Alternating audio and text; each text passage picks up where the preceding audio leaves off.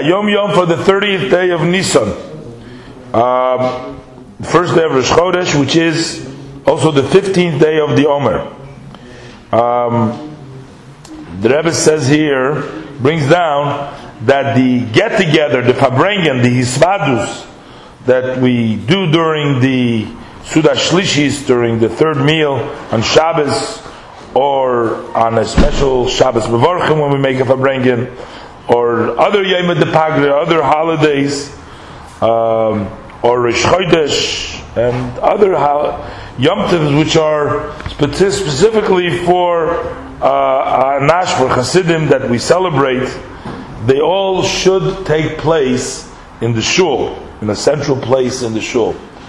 But the get-togethers of Malava Malka on Motzei Shabbos, Saturday night, that should be in the homes, in the private homes of the members of the Anash of the Hasidic community.